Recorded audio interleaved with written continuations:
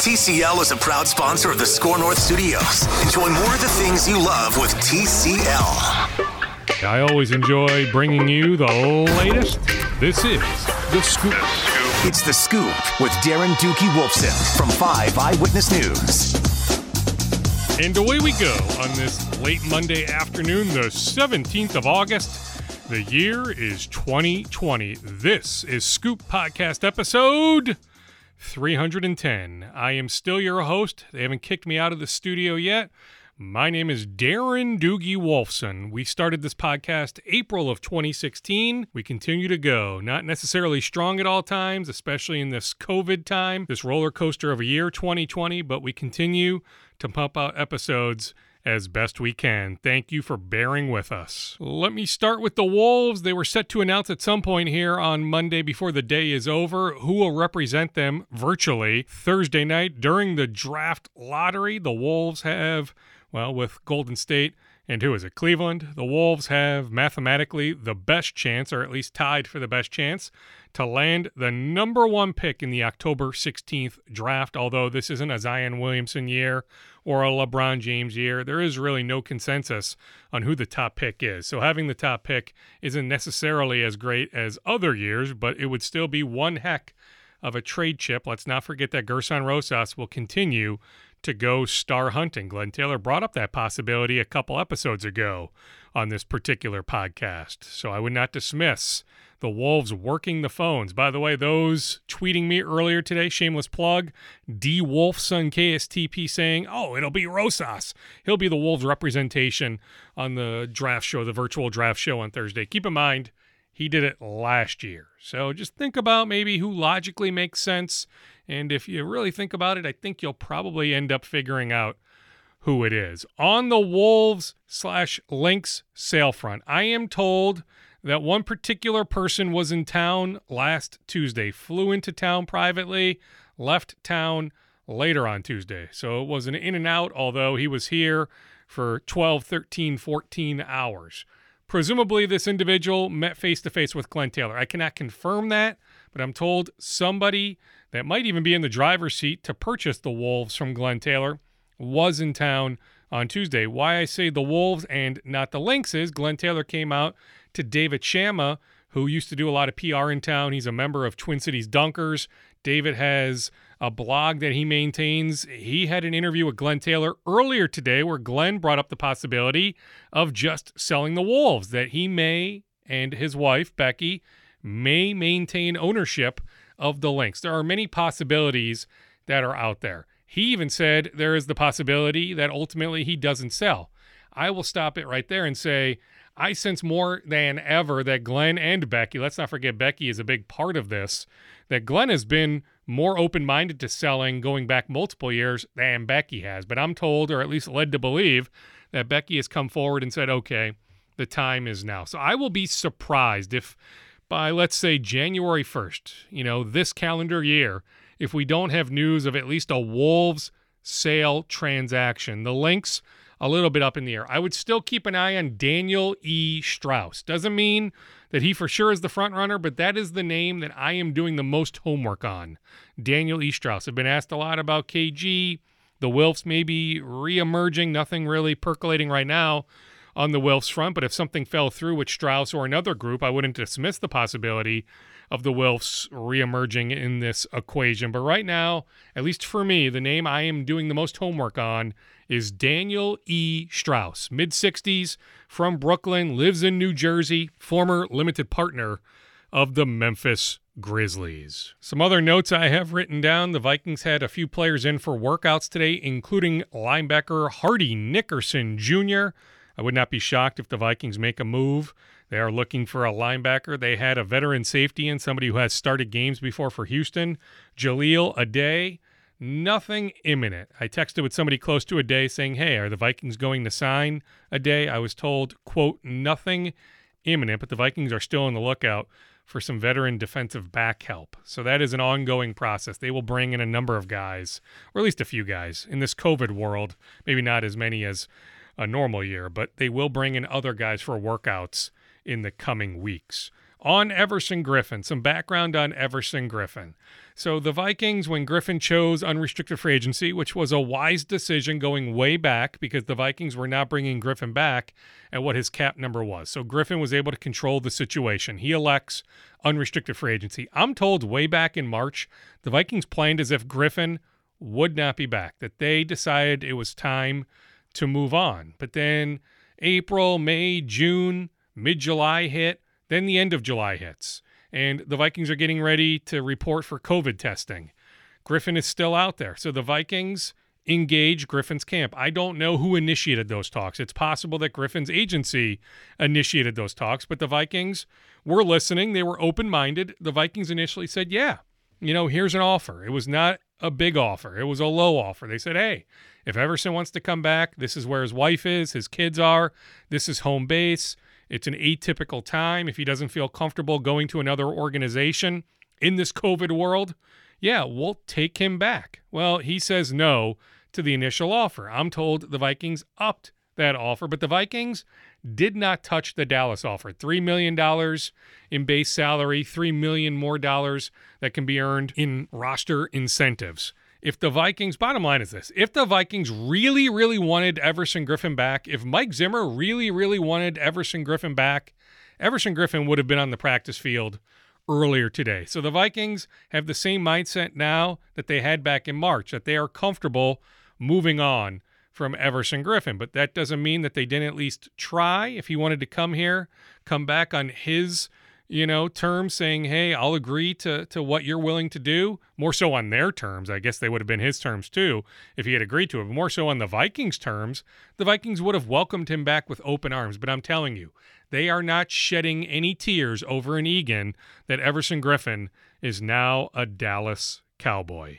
Bouncing all around because I scribbled a bunch of notes down, I was told that there was a group, again, I'm keeping an eye on Daniel Lee Strauss, but that there is/was, I don't know if it's past tense quite yet or not, but that there is/was a group that had an exclusive negotiating window. It's possible that window expired on the 15th of this month. It's possible that that window has been extended. I'm still digging deep on this storyline because I think it's one heck of a storyline when it actually takes place. And it is when, not if, that Glenn Taylor minimum sells the Wolves.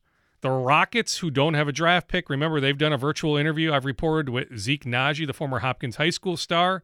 They've shown interest in Daniel Oturu, the former Gopher. So again, the Rockets don't have a draft pick. The Wolves have 3 draft picks.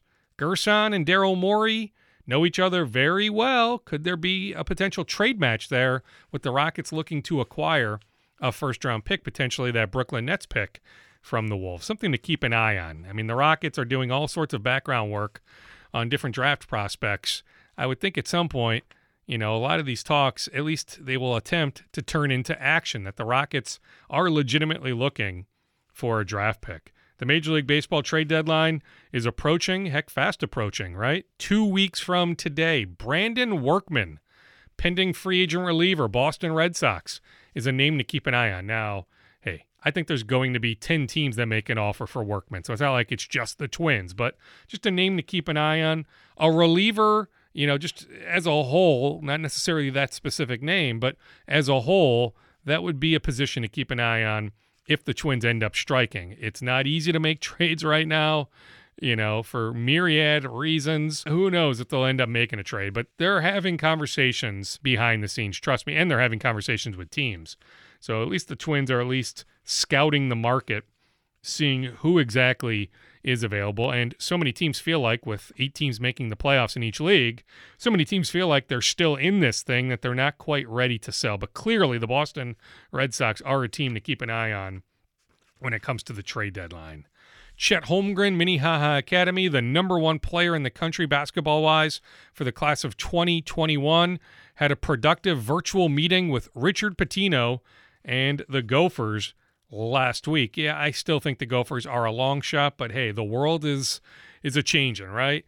Does it make sense to go to Spokane, Washington at this point if you're Chet Holmgren? I still think the G League is a legitimate option for Holmgren.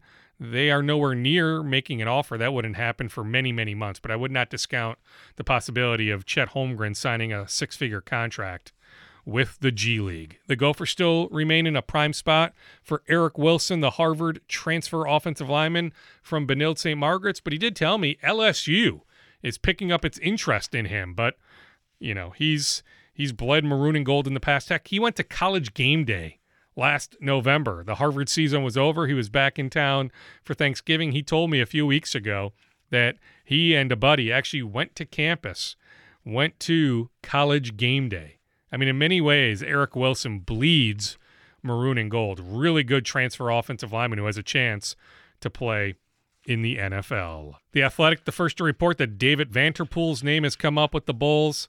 Vanterpool's name is going to keep coming up for certain jobs. I don't know if he's ready to get a job right this second, but he is highly thought of across the league, helped develop Dame Lillard, CJ McCollum, highly thought of across the league. So I'm not shocked that the Bulls have some interest, but I guess I would not make him at this point the betting favorite to get the Wolves job. The Wolves remain optimistic that they will get some sort of clearance to play 5-on-5 in September. That's all they want.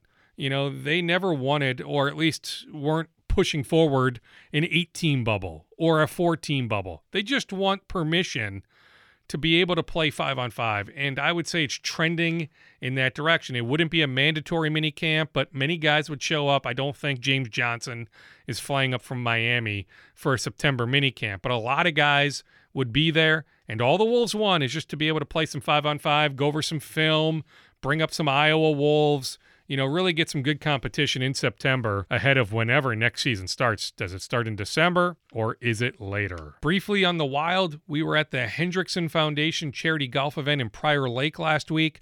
We had a chance to talk to Dean Evison. Evison was glowing about picking up Kirill Kaprizov at the airport. He is now quarantining, but he said Kaprizov has had a chance to connect with some teammates, presumably virtually, FaceTime or Zoom or Skype, not necessarily yet in person, but he also said that Kaprizov's English is way better than a lot of us realize. Like, he did that press conference, that Zoom press conference a few weeks ago. He did it all with a translator. But Dean made it sound like the English is further along than a lot of us realize. It is going to be a fascinating October for the Wild. The sense is it doesn't mean that they'll find willing partners, but the Wild are looking to do some big things. Number one center, potentially buying out Devin Dubnyk. I just think it's going to be, and this is coming from somebody that doesn't track a ton when it comes to the Wild, but I think it's going to be a fascinating October for the Wild. I think they're going to try to do a bunch of different things, so I'll make sure that I pay as much attention as possible, although who knows what the heck school is going to look like for my soon-to-be fourth grader, soon-to-be first grader, how involved my wife and I need to be, how much they're going to be home. I mean, they're going to go back to school for a little bit in September, but I just saw today the University of North Carolina has all these positive tests. They are now going from in-person learning to 100% virtual learning. So I just wonder if we end up trending that direction sometime in October with having our kids, our elementary-aged kids, at home full-time. Fingers crossed, though, that we can get through this and at least return to some sense of normalcy, even if you have masks on, some sense of normalcy where these kids can be in school at least a little bit. Oh, by the way, the Vikings have asked about free agent Clay Matthews. There's nothing that's imminent on that front, but his name has come up. He's got the same representation, same agency as Everson Griffin, so it might have been during the Griffin chatter, but I'm just saying with the Dom Capers connection, just, a name to keep an eye on as he is still out there. Nothing on Ziggy Ansah. I've been asked a lot about Ziggy Ansah. Jadeveon Clowney still wants the moon. He wants more than the Vikings have cap-wise, so he'd have to come down big time for the Vikings to have any sort of prayer, which I don't see Jadeveon Clowney ending up in purple anytime soon, at least Vikings purple. All right, where do I want to begin interview-wise? I have a bunch. I could save some of these too. You know what? Let me start with Joey Gerber, Wayzata High School, Maple Grove native. Cool story. So out of Wayzata High School, lightly recruited. Really, his only college option was the University of Illinois. Pitches for the Illini in Champaign his freshman year. Went okay, but he ends up playing town ball that next summer. So he wasn't good enough even for the North Woods League. Wasn't good for one of these college leagues, these summer leagues. Ends up playing town ball, rededicated himself, looked at himself in the mirror, had a coming to Jesus, did a bunch of different things, ends up increasing his velocity, working his ass off. Long story short, Joey Gerber, 2015 Wayzata High School graduate, ends up as a 9th-round draft pick, or was it 8th round? Top 10 round, but later in the top 10 rounds of the Seattle Mariners. Only pitches in one. It was the 2018 draft, because by the time he signed, the minor league season was just about done. So he only had one full minor league season, 2019. Didn't even pitch a ton, but pitched enough to impress the Mariners. Good organization to be in if you're trying to climb the ladder, an organization that needs all sorts of help. So he's on the 60-man taxi squad, but then he ends up getting called up to the 40-man, added to the 40-man recently, and instantly added to the 28-man. So long story short, Joey Gerber, Wayzata High School, ends up making his major league debut earlier this month. He is still a fixture in that Mariners bullpen. I had a chance to catch up with Joey the other day, so add another Minnesotan to the major league fraternity. I guess right now you think about who? Nick Anderson.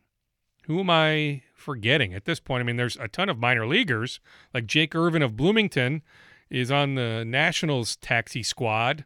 But who am I forgetting? Nick Anderson, who lives in Minneapolis, from Crosby, is with the Tampa Bay Rays. Who am I leaving out as a Minnesota native? I guess Caleb Thielbar from Randolph in the Twins bullpen, but he's now a full-time South Dakota resident, but he counts, right? He's from Randolph. But it's a tiny fraternity of Minnesotans in the major. So add Joey Gerber to that list. Here's my recent conversation with the former Wayzata High School star, now member of the Mariners bullpen, Joey Gerber. Joey, let's start with that tweet that you sent out a handful of days ago from 4 summers ago. If I had told you when you were pitching for that particular team that summer, 4 summers ago, that 4 years later you'd be in the majors, what would you have told me?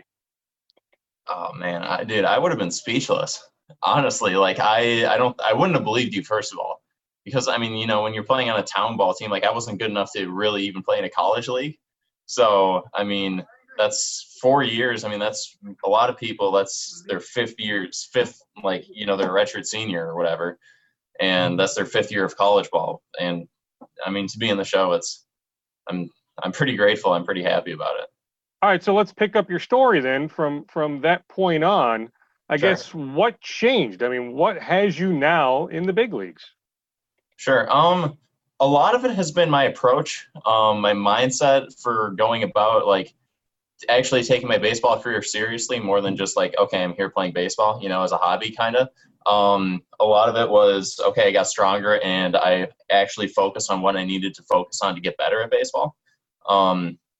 Whereas before that, I was, high school is high school. I was just doing good enough to be a little better than the competition.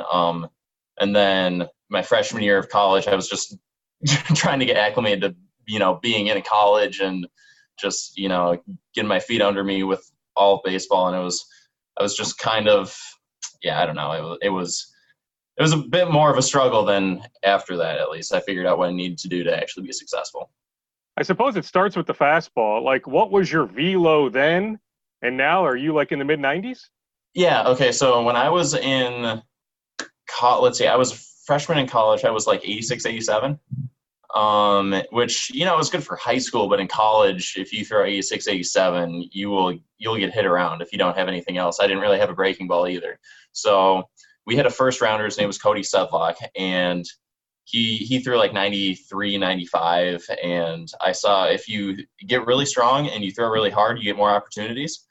And so I figured if I just lifted weights and tried to throw harder, I'd get more opportunities. And it's basically, I've had a pretty steady progression. I've been down a little bit this year. I'm throwing 94 this year, but last year I sat about 95. So, and last game I was back to 95. So hopefully I'm picking back up from where I left off, so. Take me back to that phone call that you made to mom and dad when you said, hey, guess what? They're adding me to the 40-man, and then ultimately they add you to the 28-man roster, and you get called up and you're there in the big leagues. Sure. Yeah, man, I remember the meeting I had with my pitching coach. We were talking about my slider or something, it was kind of an eyewash conversation. And then they told me I was going to the show. And honestly, I didn't it didn't fully sink in for a little bit until I really called my parents. When I called my parents, I honestly, I didn't really know how to tell them. I was like, hey, I'm going to the show. And I think they were confused and they were pretty speechless too. So it was exciting. It was a great moment. It really was. How much pride do you take, Joey? And I mean, it's a pretty small fraternity of guys that are in the majors right now that played Minnesota high school baseball. Like I think of Brad Hand. I think of Nick Anderson. And is it just you? Am I forgetting anybody? Is it just the three of you? Honestly, I don't know. There's not a lot of people.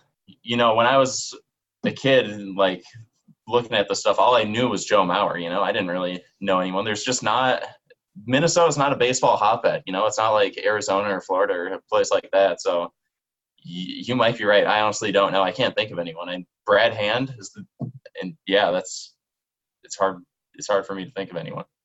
Do you think it'll be harder in the minors? But yeah, there's a lot of guys in the minors. Yeah, I mean, I was over at Minnetonka High School with Jake Irvin and Sam Thorson of the Gophers just signed with the Cubs, and Jake Stevenson and Dalton Sawyer, and all those guys were over there. But a lot of guys just haven't made it to the majors like you have.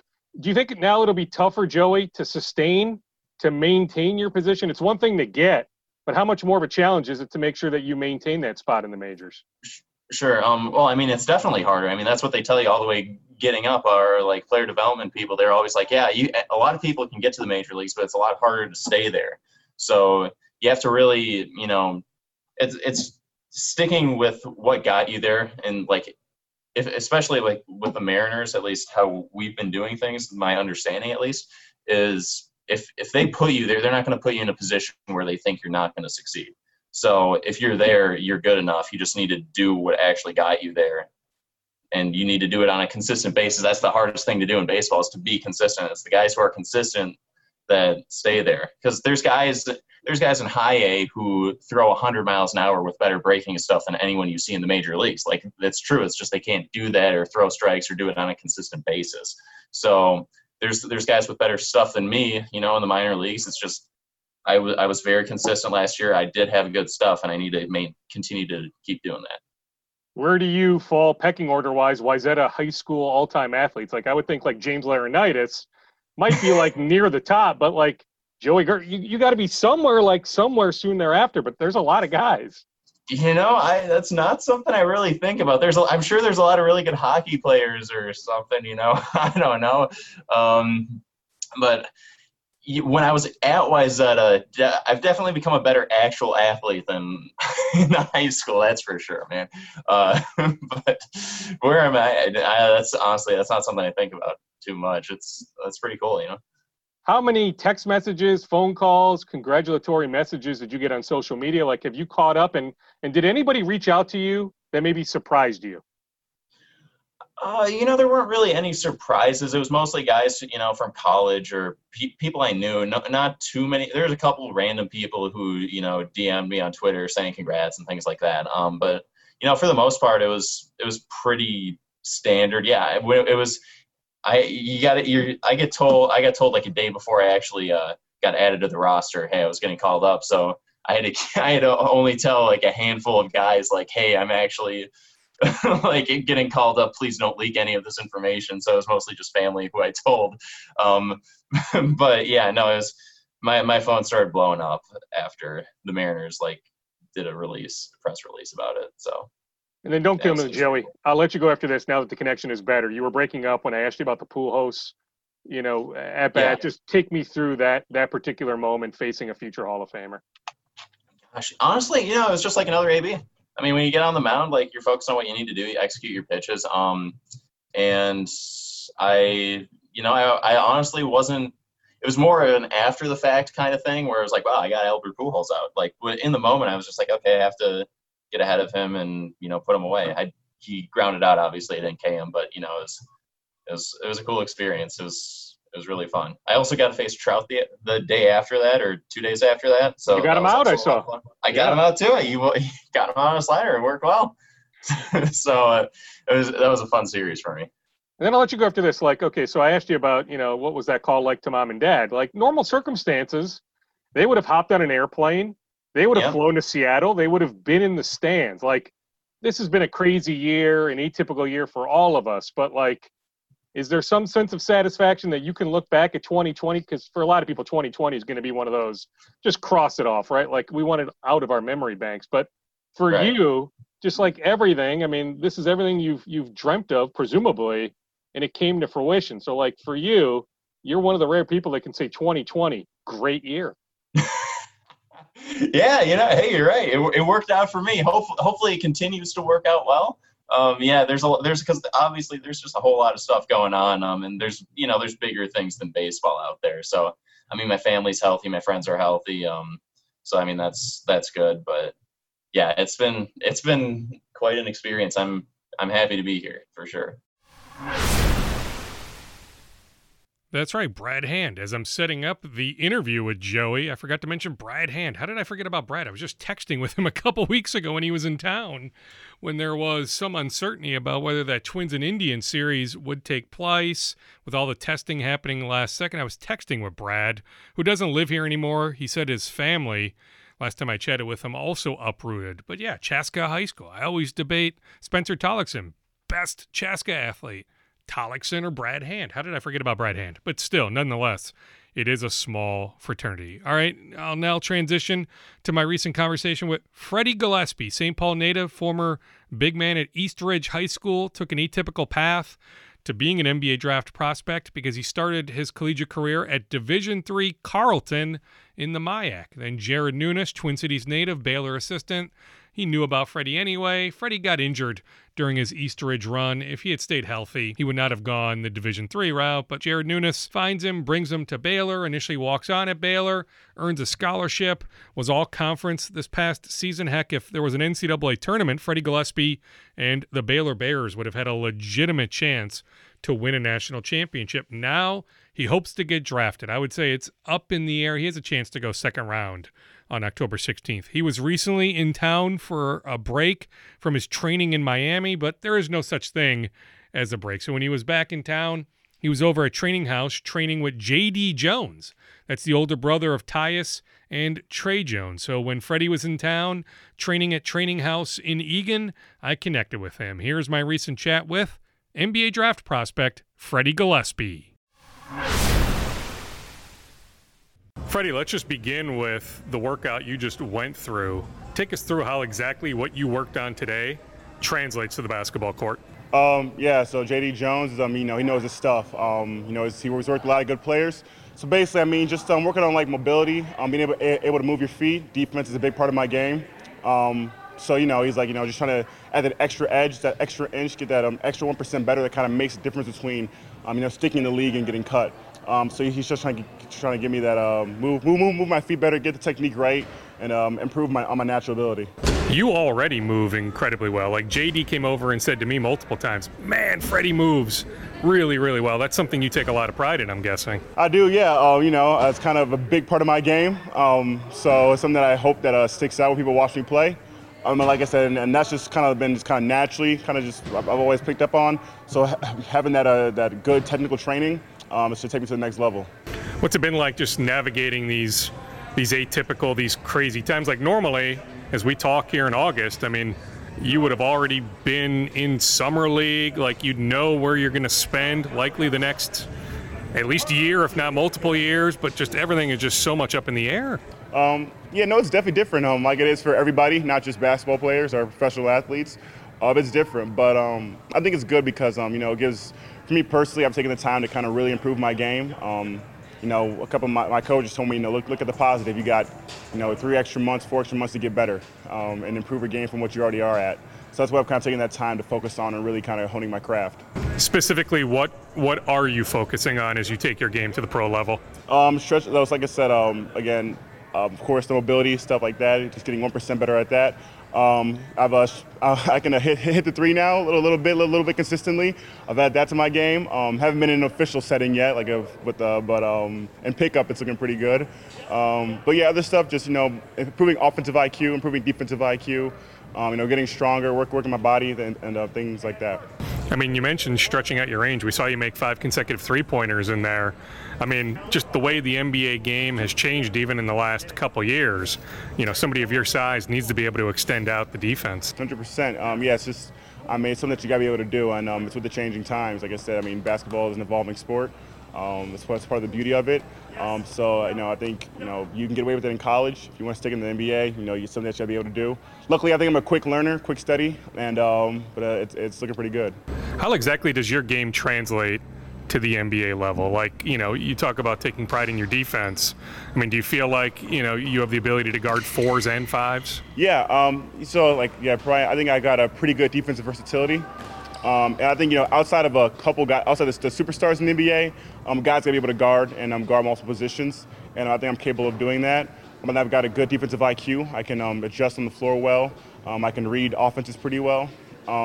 So that's one plus. And also my ability to set screens, play off the ball, be in the right spots, make the right cuts, do the right things in the offense, and put myself in the right positions to score and help my teammates score. I think all make me an attractive NBA player. Take us through the last couple months. Where have you been training? Who have you been training with? So let's see. I've been out training in Miami with a guy named Ronnie Taylor with the Taylor Sports Group. You might see him on Instagram. I've been working a lot with him. Almost actually exclusively with him. So that's where I've been mostly, and I come in there for either 3 to 5 hours, 6 hours a day, depending on the day. We're there 6 days a week. Came back here just for a quick week off, but of course you can't really take a week off here. So I came out here and I'm working with here at Training House and with JD, trying to still improve my game even on vacation. Are there some guys? Are there other draft prospects that you're working out with, or NBA players? Yeah. So let's see. Down there, Isaiah Todd, John Kuminga, they were down there. So guys that took that G League deal. Then a couple players, like a couple guys that played in college. Desmond Bain, he's down there. Hanif Cheatham went to Nebraska, he's there. And a couple of the pro guys will come through. James Harden played there. He came in for a little workout. Bismack Biyombo, guys like that, they'll come through every now and then and get some work in. Specifically on the 2 NBA names you mentioned, Harden, Biyombo. Did you have a chance to pick either's brain just to get any sort of feedback on what NBA life is like? Not those two. I had a chance to talk to Michael Beasley, and I had a chance to kind of talk to John Wall for a little bit. Mario Chalmers. Mario Chalmers, not John Wall. Has a chance to talk to those two. And, they were good conversations. They were just talking about, for me, the defensive ability, playing your role. That's the biggest thing they both emphasized on. Finding your role in the NBA and then just doing it at an elite level. They said that's the biggest thing. Always make sure you get better. Always make sure you're trying to improve your game. But knowing who you are as a player and being the best at that is something both of them really emphasized. How many NBA teams have you interviewed with? I don't know the exact number. I know 16 to 20, I think. So most of the league. That's a safe way to say it. Most of the league. Majority of the league, yeah. What are some common questions? Are a lot of the interviews all the same? Common questions. Who are you? Tell us your background. Talk about your teammates. Not like yourself as a teammate. Things like that. Then there's a couple odd questions in there. One of them was which Marvel superhero do you compare yourself the most to? Some weird ones like that. But for the most part, standard questions about, who, what can contribute to a team, what do you where do you yourself being? Okay, what are your goals? Things like that. So what's the answer? Iron Man? I said Captain America. I said because he kind of had a transformation. He kind of started off where he had the mental, the will, but not quite the body and the skills yet. But then, he had the whole transformation, and then. But it was what was in his heart and his motivation that really made him who he was. So I said that. Your story's been well documented, but let me try to tell it a different way. Maybe you've heard this, but I'm thinking if you don't rip up your knee at Eastridge, that's the only reason I think, maybe not the only, but you would have taken a different path. It might not have been starting at Division III if you don't rip up your knee. Yeah, 100%. That and a couple other injuries. When you're off the floor, it's hard to get better. When guys when guys come in here and do stuff like I just did today, are doing that, and you're, just trying to rehab, that takes a lot of your time. It's hard to get better. It's not something I dwell on. It's something I kind of imagine, but I don't dwell on it. And, I'm grateful for the story and opportunity that I did get, even if it did come a bit later. Was it cool to interview with the hometown team, the Timberwolves? It was actually cool. It was like kind of like I remember like going to watching like Kevin Garnett play and going to those games. So it was weird, but it was cool. Do you have any sense if A, there's going to be a combine, and B, if there is, will you have a chance to get there? Or, just talking to your agent, like, is the idea just to maybe put together some videos, virtually and send them off to teams that way? So yeah, to answer the combine question, so kind of like the rumors going around, and so is that since the bubble looks like it is working, but they think they've gone 3 straight weeks without a positive test. They think maybe a combine might be possible. Just fly out maybe 60 people, have them all do the workouts in that one place, and then leave. So that's kind of been an idea that I've heard that's been thrown around. As opposed to my invite, I did make that list of 105. I know that they sent out invites to the kind of the underclassmen lottery picks because they had to make a decision. So I think maybe if they decide to have it, we'll get more concrete. They'll start sending invites out to the guys who are for certain out of it now, are still in the draft now. As terms of other things, just put videos out there, put your clips out there, show yourself working. I think people will see it. And I think also, my reputation of having a good work ethic precedes me. So I think teams know that, I stay in the gym. Yeah, I mean, I would think that's a key selling point when you're interviewing with these teams. Like, you just watch the Baylor tape. You can see, or talk to Coach Drew, talk to Coach Nunes, whoever. Like, they'll just tell you, even in practice, my work ethic is A+. That's what I say. I say if you want to, they ask, what's your work ethic like? And I say, go back in on Synergy and look at my Division III freshman year film, and then look at my film from last year. That didn't just happen. That came from a lot of hard work. So you'll see 2 completely different players. So I think just looking at the progression of my game shows my work ethic.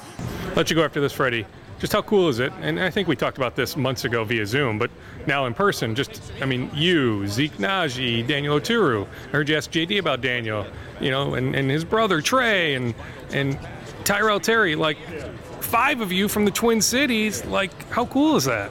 It's so cool. I mean, I think people take Minnesota basketball seriously now, just around the country. I think there's a lot of talent in this area. Always tell people, it's cold here a lot of the time, so indoor sports are popular. I said, so it's not just hockey, we have basketball too. But it's so cool. I think I got to play Daniel True in high school. Of course, Trey, Tyus, saw them. They were at Apple Valley, just that whole group. So just kind of cool to see everyone kind of getting their shot and make a name for themselves. Actually, one more just hit me too. What about just the Baylor-Minnesota pipeline? I mean, they just landed the commitment from Kendall Brown, former Eastridge kid, and you got Danger going down there, and Nooney Omar was there. You were there. That's interesting with that Minnesota connection to Waco. Yeah, I put that at with JD, his cousin, Jared Nunes. He's at Baylor.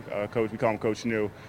He's from Minnesota area. He's one that helped me get down there. And then he helped recruit Nooney. So I think he's played a big part, and his his father plays a big part in the basketball scene here too.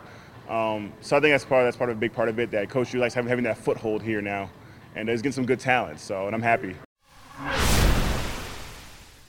Freddie Gillespie. I'm biased because Jared is a friend. I just wish at some point along the way Jared could have found his way onto the Gopher staff. But I know this much. Scott Drew loves having Jared there in Waco, Texas. That Baylor program is turning. It really has, going back years, but it really has, pretty much solidified itself as one of the best, if not, top 2, top 3 in the Big 12. One of the best, heck, in many ways, at least off of last year, in the country. So Jared Nunes doing great things in Waco. Just landed Kendall Brown. I mean, just go up and down the list. Baylor's recruiting class for 2021 is really, really good. It's Kendall Brown and a couple other guys. Jared Nunes does a great job on the recruiting trail. I was with Richard Pitino earlier today working on something longer term, was actually able to connect with him in person.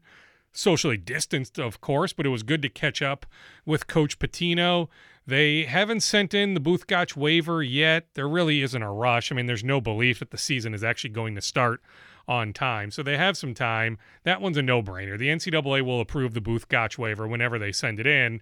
The NCAA did ask for further information on the Liam Robbins waiver, who, by the way, has looked phenomenal, I'm told, in these on-campus workouts. Liam Robbins, the transfer, the big man from Drake. There is optimism still that the NCAA will approve his waiver. That's assuming we have some semblance of a season. But if so, a starting five, I was talking to Patino about this, a starting five of Carr, Kauscher, Booth-Gotch, Brandon Johnson, and Liam Robbins with Jamal Mashburn Jr., Isaiah Enan, others off the bench. Maybe Eric Curry can contribute a little bit. They're holding him back a good amount right now.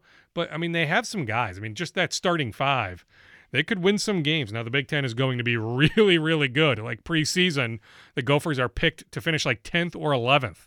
That's how good the Big Ten is. But I do like that starting five, and I know that Richard Pitino really likes that starting five.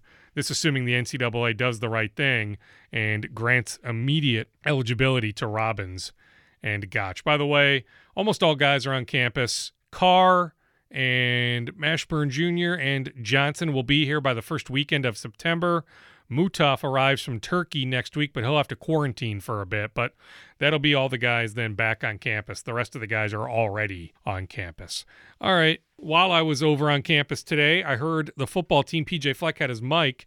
The football team was out on the practice field. They're grinding hard, even though there really isn't, to use the cliche, any light at the end of the tunnel. It's not like we even know for sure that there will be a spring football season. We certainly know that there won't be any fall football in the Big Ten, but the Gophers were still grinding hard. They still feel like there's a purpose to be out on the practice fields. But I did solicit some reaction when the news came out last week of no Big Ten sports in the fall, with an emphasis, the spotlight on football. Let me first start with my conversation with Omar Douglas, one of the best receivers in Gophers history. His son Demetrius is one of the top Gophers receivers now. Here's my conversation from last week with Omar Douglas.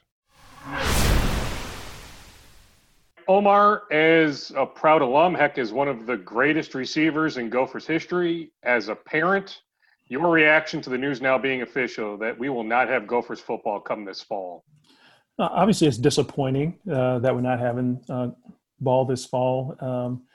We're used to a certain routine, right? I still, to this day, in August, when I smell grass being cut, I start having memories and thoughts of being out practice. I know they don't practice on grass anymore. They're on synthetic turf, but it means something. There's a ritual that goes with that that's really important. So it's disappointing that we won't be playing, but kind of understand with some of the uncertainties and unknowns at this moment why they've made that decision. You say you kind of understand. Do you fully understand? No, okay, I will say I fully understand because of the uncertainties, right? I could list off a number of things as well myself. I know things that stay in my mind, again, is the ability to perform the game. If multiple student athletes test positive, do they have to sit out 14 days? If they then sit out 14 days and a certain number of your team test positive, then what do you do? And how do you go out and perform at an appropriate level as a team? You only have so many players available to you. It could diminish the product on the field based on who's available to play. And so those things are concerning. So it's even less for me, just even testing protocols. It's if you test positive, what happens to games into the season? Do you put kids at risk now all of a sudden that a senior who was supposed to play now is out 2 weeks and now you have to play a freshman who wasn't prepared to go out? That adds a lot of complexities. On Demetrius, did he want to play? From your conversations with him, does he understand this decision? So he and I haven't spoken since the news officially broke. We've sent texts, but we haven't had an opportunity to have an official conversation. I know he was interested in playing, but as the kids also wanted to have these things answered as well. They wanted to know how would this function? And so I think they will understand that. And like I started off with this call, you will be disappointed because this is something you are accustomed to doing. But with all the uncertainty, everything that's played out globally, not just within the U.S., there's also a side that understands. But you have to balance emotion with just logic, right? And that's what we're battling right now. Let's say that Demetrius was playing for an SEC school or an ACC or a Big 12. Now, maybe it's inevitable, Omar, that those conferences, get to this point, but right now they're not there. So who knows? Maybe the SEC has football come September. If your son were at an SEC school and he was allowed to play, would you allow him to play? If the questions that I had were answered, absolutely, I would let him play. So it depends on those questions being answered and understanding how this is going to operate. So I have yet not seen answers to those questions myself on, again, if multiple student athletes test positive, what happens? What happens to the quality of the product on the field? I don't know those answers. I haven't seen what they've put out there to explain that thus far. So I'd want to see those answers. Yeah. Didn't the Gophers have some positive tests in June? I mean, as a whole, the athletic department released numbers. They didn't break it down by sport. I was led to believe that the football team may have had a positive test or two. I don't know if you know that or not, but I'm curious if they did. I mean, what sort of protocols were followed back in June? Yeah, you'd have to talk to the staff about that specifically in terms of what they had, how that's played out, so on and so forth. I will say, in this society, no matter where you go, no matter what you do, people are at risk of catching this disease, transmitting this disease. And so, and where I agree with a lot of folks, a place that these kids are the safest, if and when you do catch it, is with the program, right? They have access to medical staff, so on and so forth, to help care for them. And they will get priority in a lot of ways to help do that. So that's the safest place to be if you catch it. But everyone's at risk of catching this. And so it's complex. And I'm trying to stay away from overly politicizing this, because this has become a political conversation when it really shouldn't be. It should be about safety, physical safety, psychological safety. I said that somewhere else. And then I also understand the economic implications of this as well. You're right. I mean, it's incredibly complex, but I think you're also right that the safest place for a lot of these guys, if not all, is in that, quote unquote football bubble. Like, it's not like these kids are just going to stay in their apartments and not interact with the rest of society. With everything ramping up on campuses starting in September, even if a lot of the classes are done online. I'm just thinking with some testing in place, with that bubble of the football team, like, I don't know. I think for a lot of these kids, I'm not speaking about Demetrius specifically, but I just think for a lot of kids, Omar, it might make some sense to have the structure of football this fall. And that's why this is all nuanced, right? And so, and I was being specific about, from a medical care standpoint, if you come down with COVID, that's the best place to be. I still want to understand, for every campus isn't a bubble, right? So if these kids are going to school, well, what are their classmates doing in terms of that? So I can't guarantee that every school is a perfect place necessarily be there. You have to understand that whole ecosystem of what's the school doing to protect, as well as then what are the programs doing to protect. But I absolutely agree, from a medical support standpoint, if a kid gets sick, most kids are probably best served being on campus, given the access they have to medical care through that standpoint. So it's nuanced and it's complex. What about your roller coaster of emotions? I mean, it was just a week ago where the revised schedule comes out, right? This 10-game schedule, the Gophers at Indiana, practice starts on Friday. Heck, Demetrius was on the practice field today, right? But now we don't have football in the fall. It's been a roller coaster even the last week. And I think that's, well, and all apologies to the media too, is like we have to we have to be in more control over our emotions and be thoughtful about how we ebb and flow through this. We knew there were a bunch of unknowns. I can appreciate what the Big Ten, the NCAA has been trying to do is, let's go as far as we can until we have definitive information, or not have that information before we can make a call. I've not gotten too hung up on one thing or another. I just assumed within a few weeks of the season starting, they'll make a decision, and I don't ping pong back and forth of, today it's this, today it's that, tomorrow it's this. Don't worry about that. And you can't do that in your day-to-day life either, because if you do, you'll be a mess, right? And so we have to all protect ourselves from that emotional yo-yo. Where do you stand on the idea of football in the spring? I mean, that would be an interesting 2021, would it not? I mean, I'm curious about eligibility. Like, would they play a condensed schedule like March to May and then start up again in the fall? Like, that's a lot for a football player, right? You're spot on. There's a lot to it. There's absolutely a lot to it, but they have spring ball. Granted, they only play one game, but the kids do go out and they get involved in activity. We've now pushed it out. And this is, again, why people were being slow to make a call, they understood you add a whole nother set of complexities if you push it out to the spring, because now you have a challenge for the 2021 fall season. But they'll figure that out, and you may be impacting now 2 seasons, right? They may condense the second fall season as well as the spring season. So there's a lot of things to be determined, but at the end of the day, it may be the right thing to do, and you'll have more information come spring. So, or we'll hope that you will have more information come spring. Is your family's plan to have Demetrius stay here in the Twin Cities? It sounds like the coaches will be able to work with the players. This per Barry Alvarez on a Zoom call with media a little bit ago, that the coaches will get like 20 hours a week with the players. So, from your family standpoint, will you have Demetrius just stay here in the Twin Cities? If the classes are online, so be it, and spend those 20 hours a week with the coaching staff? Yeah, more than likely that will be the outcome. Again, I still need a chance to speak with my son about it, understand some more details from the administration. But he's a student athlete, not just an athlete. And so there's an academic side. Where is he best served from an academic standpoint? Is it all virtual? Is anything going to be in person? I just want to understand all those questions as well. We're fortunate from a family standpoint. We lived in the Twin Cities for a long time.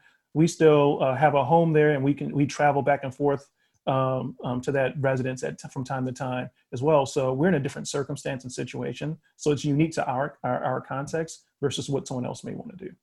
I'll leave you with this. What just sort of gut punch is this? I mean, even with the Rashad Bateman news, there was still a lot back, right? And your son was going to be one of the top receivers, quarterbacks back, the offensive line's back. Like, there was a lot to celebrate potentially on the field, coming off the 11-win season. With a roster good enough, Omar, to absolutely win the Big Ten West. Who knows? Maybe win the Big Ten championship game in December, get to Pasadena, and now that's all gone. Yeah, it is. And again, you have to, and Coach Fleck talks about a lot of these things. It's all about your mindset you bring to this. It's like, okay, we have the cards that have been dealt to us. Now what we're going to do, you got to move forward. I'll use Coach Fleck. You got to keep rowing, right? And figure out what the next thing is you're going to do. That applies in anything you're doing. It's not just a football concept. It's not a football mantra. It is a life mantra. And you just have to move forward. Disappointment, yes, but now we know what direction we're headed, and we just have to keep moving forward. You know what, on that, just on Fleck, I mean, how happy are you that PJ is the guy leading this football team, leading your son, that it could be any number of individuals in that position, but just based on what you know about PJ so far, that he's the right person to help these kids navigate this tough situation. Yeah, absolutely. I'm proud of the things he's done. I have a lot of confidence. I have all the confidence in the world in Coach Fleck and how he's navigating and leading the students, student athletes. We also have to understand go back to society. We're in this moment where if anyone does anything wrong or anything that we disagree with, we all of a sudden, I won't go as far as cancel, but we don't give people any grace or space for any variation, right? And so all things being said, all things being equal, I have all the confidence in what Coach Fleck has done. He's doing the right things. He cares about the kids. He cares about the players. He cares about the program. And he cares about the state. And so that's all you can ask for. Gophers legend Omar Douglas. His son Demetrius is a current wide receiver on the Gophers. I also talked last week with Pete Najarian and Daryl Thompson. Why don't I do this? I talked to both last Monday before the news was official, but it was trending in the direction of the Big Ten canceling fall sports, including football. Let me replay my conversation now with Pete Najarian, another Gophers legend. If you want to hear, or I guess see, Daryl Thompson's thoughts, kstp.com/sports, or do a Google search, my name, Darren Wolfson, Daryl Thompson, Big Ten, no fall sports reaction, whatever you want to do keywords wise. You can find the Daryl Thompson Zoom interview on kstp.com. But let me replay now my conversation from early last week with Pete Najarian. It seems inevitable. I mean, it seems like the official announcement will come on Tuesday, but the Detroit Free Press is the latest media outlet to come out here on Monday and say, no football for the Big Ten come the fall. So it seems inevitable. As I say that, Pete, your thoughts? Well, I dropped my head only because I know what it's like to be one of those players and the commitment that it takes. And everybody probably does understand this now, but I think for people that don't fully get it, this is a commitment that's a 24-hour a day, 7 days a week, 365 days a year. And these players at the high school, college, and then obviously the NFL level, you're preparing. and you're preparing for battle and you're excited, and this is potentially even maybe could be a professional level thing for a lot of guys. So it's just got to be so devastating and so disappointing. I can't imagine, because it's, this is something that a lot of us trained our whole lives. And obviously, school is first. I get all that. But when it comes to the sports side of things, a lot of the guys have picked the University of Minnesota or whatever school they may be at for the reasons that we've got PJ Fleck. We're 11-2. We just beat Auburn in a bowl game. And now if there's no season, man, that's just a tough pill to swallow. Help me with this, Pete, and maybe you can't, but maybe you have an opinion on this. So just last week, we get the revised schedule, right? The Gophers at Indiana. It's a 10-game schedule. The Gophers hit the practice field for the start of summer camp on Friday. Why do that, right? Like, this didn't just come out of thin air. I don't think the MAC deciding what it did over the weekend all of a sudden spurred these Big Ten presidents to say, okay, we need to shut things down. So why go through the process of announcing the schedule last week, presumably exciting the kids, right?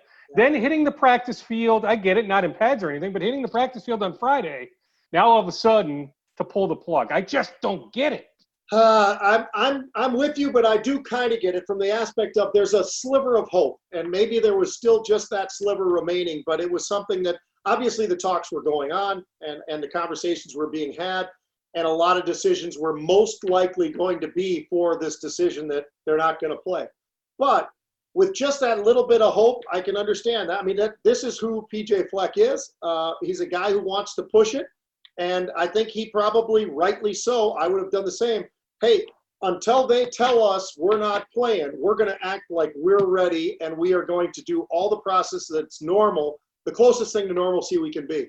So I don't fault anybody. I think that they did everything right. They were hopeful, but probably knew the actual answer would be coming this week. Trevor Lawrence was vocal on social media. Others have brought this up, that being in the facility, being around your teammates, might be as safe an environment as any for these guys. A lot of these guys now may end up back wherever. Yeah. It's not like they're going to be socially distancing themselves from others. Like, is there something to be said about the idea of having these guys together in a controlled environment, so then thus allowing the football season to take place?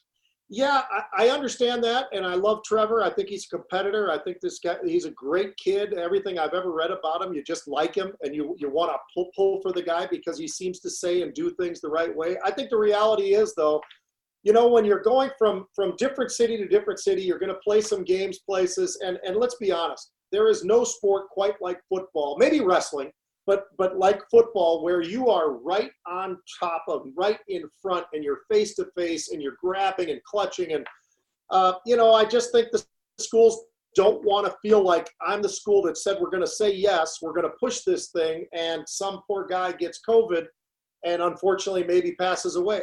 I don't think schools wanted to put themselves in that position. So as much as I agree with everything about the safety, and I think he's right, it's probably safer than any other environment for these guys. But at the same time, when you're playing at Michigan or you're going to Ohio State and you're playing a football game, there is that chance. And I think that's what the coaches and the schools probably just don't want to take that chance.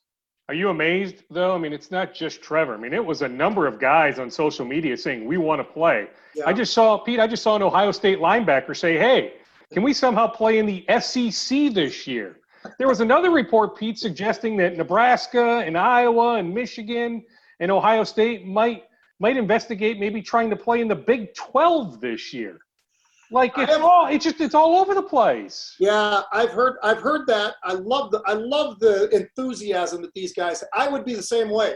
My passion would be, hey, look, if we can, if there's any way it can happen, we'll play in the SEC, the ACC. We'll go to the Big 12. We'll go wherever we can play.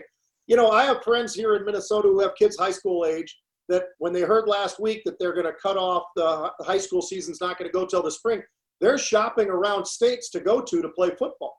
They're looking at Arizona. They're looking at Georgia. They're looking at Florida.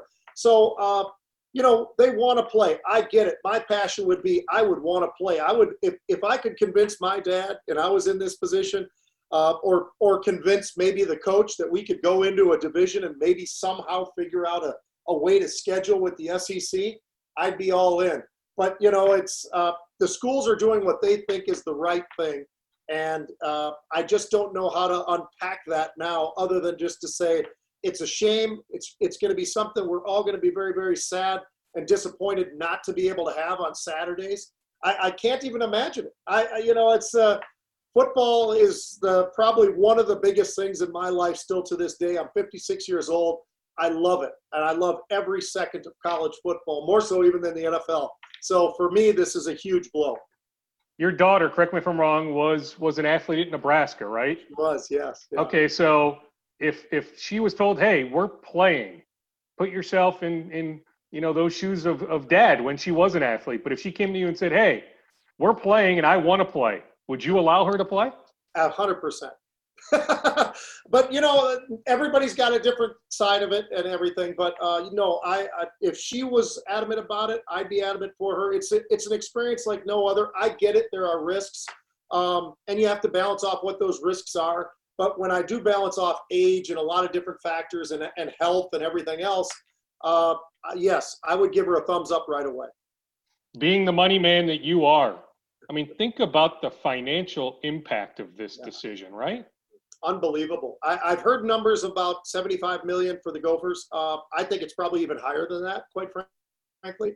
But it's amazing. And the difficult part is going to be, how do you ever make up for that? Football generates the largest by a country mile portion of the revenue for the University of Minnesota. Basketball helps along with hockey. But, there's a lot of sports over there. And if the revenue is not coming in, it's going to be a really difficult thing going into the future. And I don't envy right now Mr. Coyle, because that's going to be a tough spot. They're going to have to figure out how do they generate the capital to be able to compete and continue with all the different teams, men's and women's, going forward. It's going to be really difficult.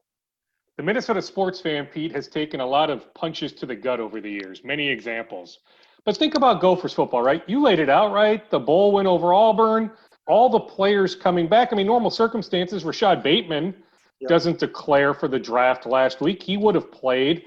Like, this seemingly was the year to win the West. And I get it. The Badgers look like they have a good team. Nebraska might be better. Iowa still has some guys. But this seemingly looked like the year to win the West.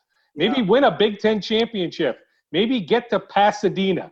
And now that's gone. It's so sad. You're so right. I'm smiling only because I feel like crying. I really 11-2 football team last year. They were everything of that 11-2. That wasn't by luck.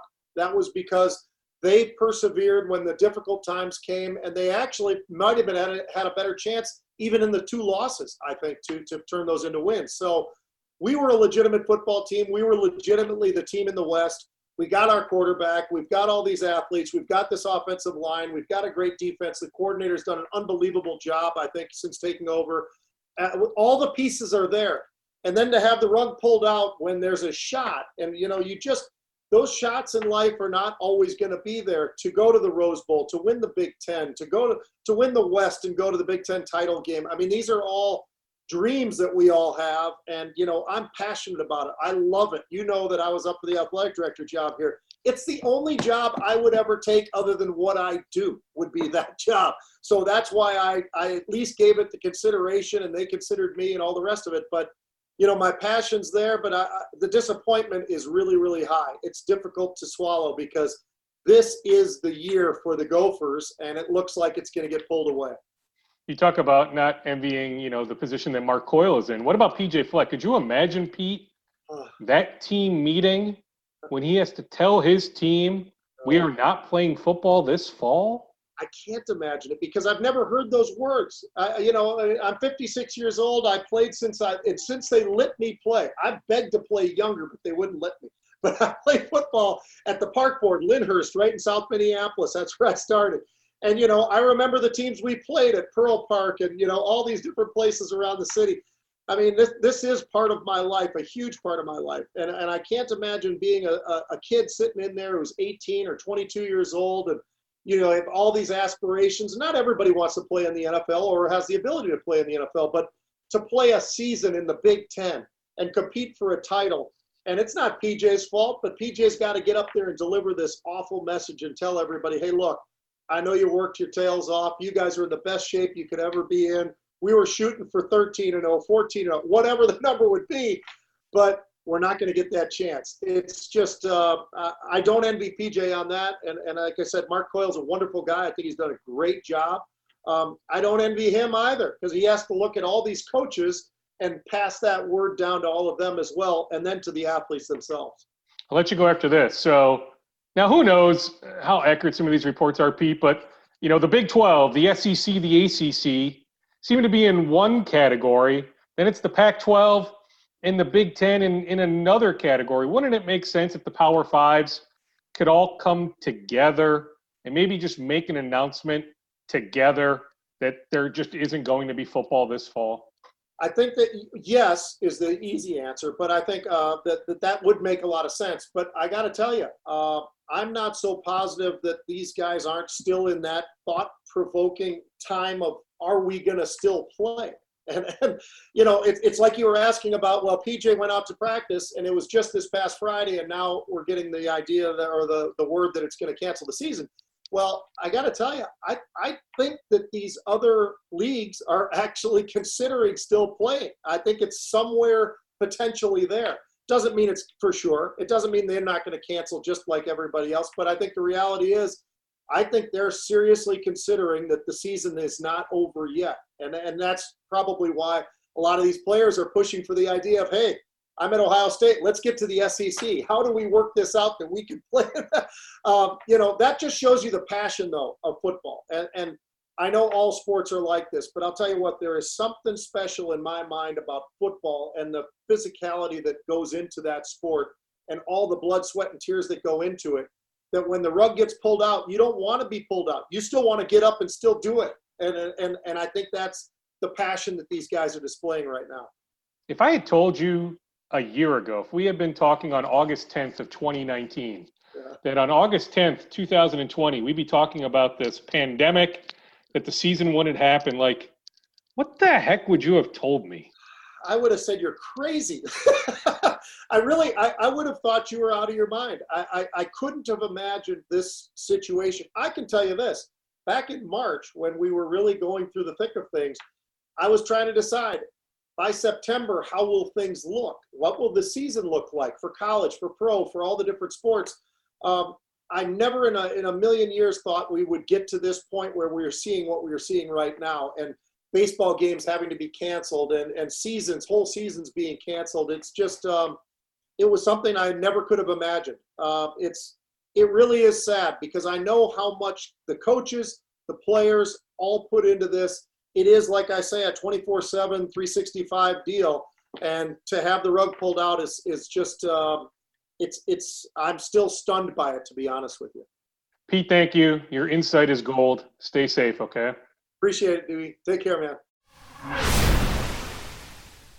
My guy, one of my favorite people, Pete Najarian. That was done last Monday before the Big Ten news was made official on Tuesday. Then the Pac-12 later in the day made their news official. But at this point, with the SEC announcing its schedule, what was it, earlier today? Or is it officially later tonight? Anyway, the SEC is announcing its revised schedule that things are moving forward. SEC, ACC, Big 12. What a complete cluster. Also, Pete said that he believes the estimate of $75 million by Mark Coyle back in May is a little on the light side.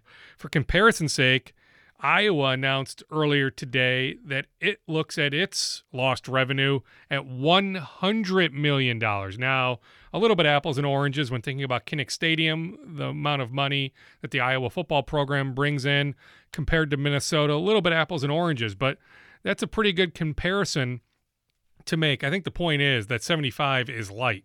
Is it 80? Is it 85 million? Is it 90 million? Maybe it's not 100 million like Iowa says it is for its program, but the number is going to be enormous. Whatever the final number is in terms of lost revenue from no Minnesota sports in the fall, it is going to be through the roof. So unfortunate.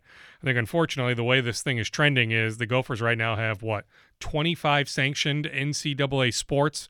I just don't know, when most of those sports are non-revenue sports, how the Gophers can keep funding a lot of these sports. The landscape of college sports, specifically here in Minnesota, is going to change drastically in the coming years. All right, we are done. That does it for Scoop Podcast episode 310 on this Monday, the 17th of August. Stay safe, stay sane.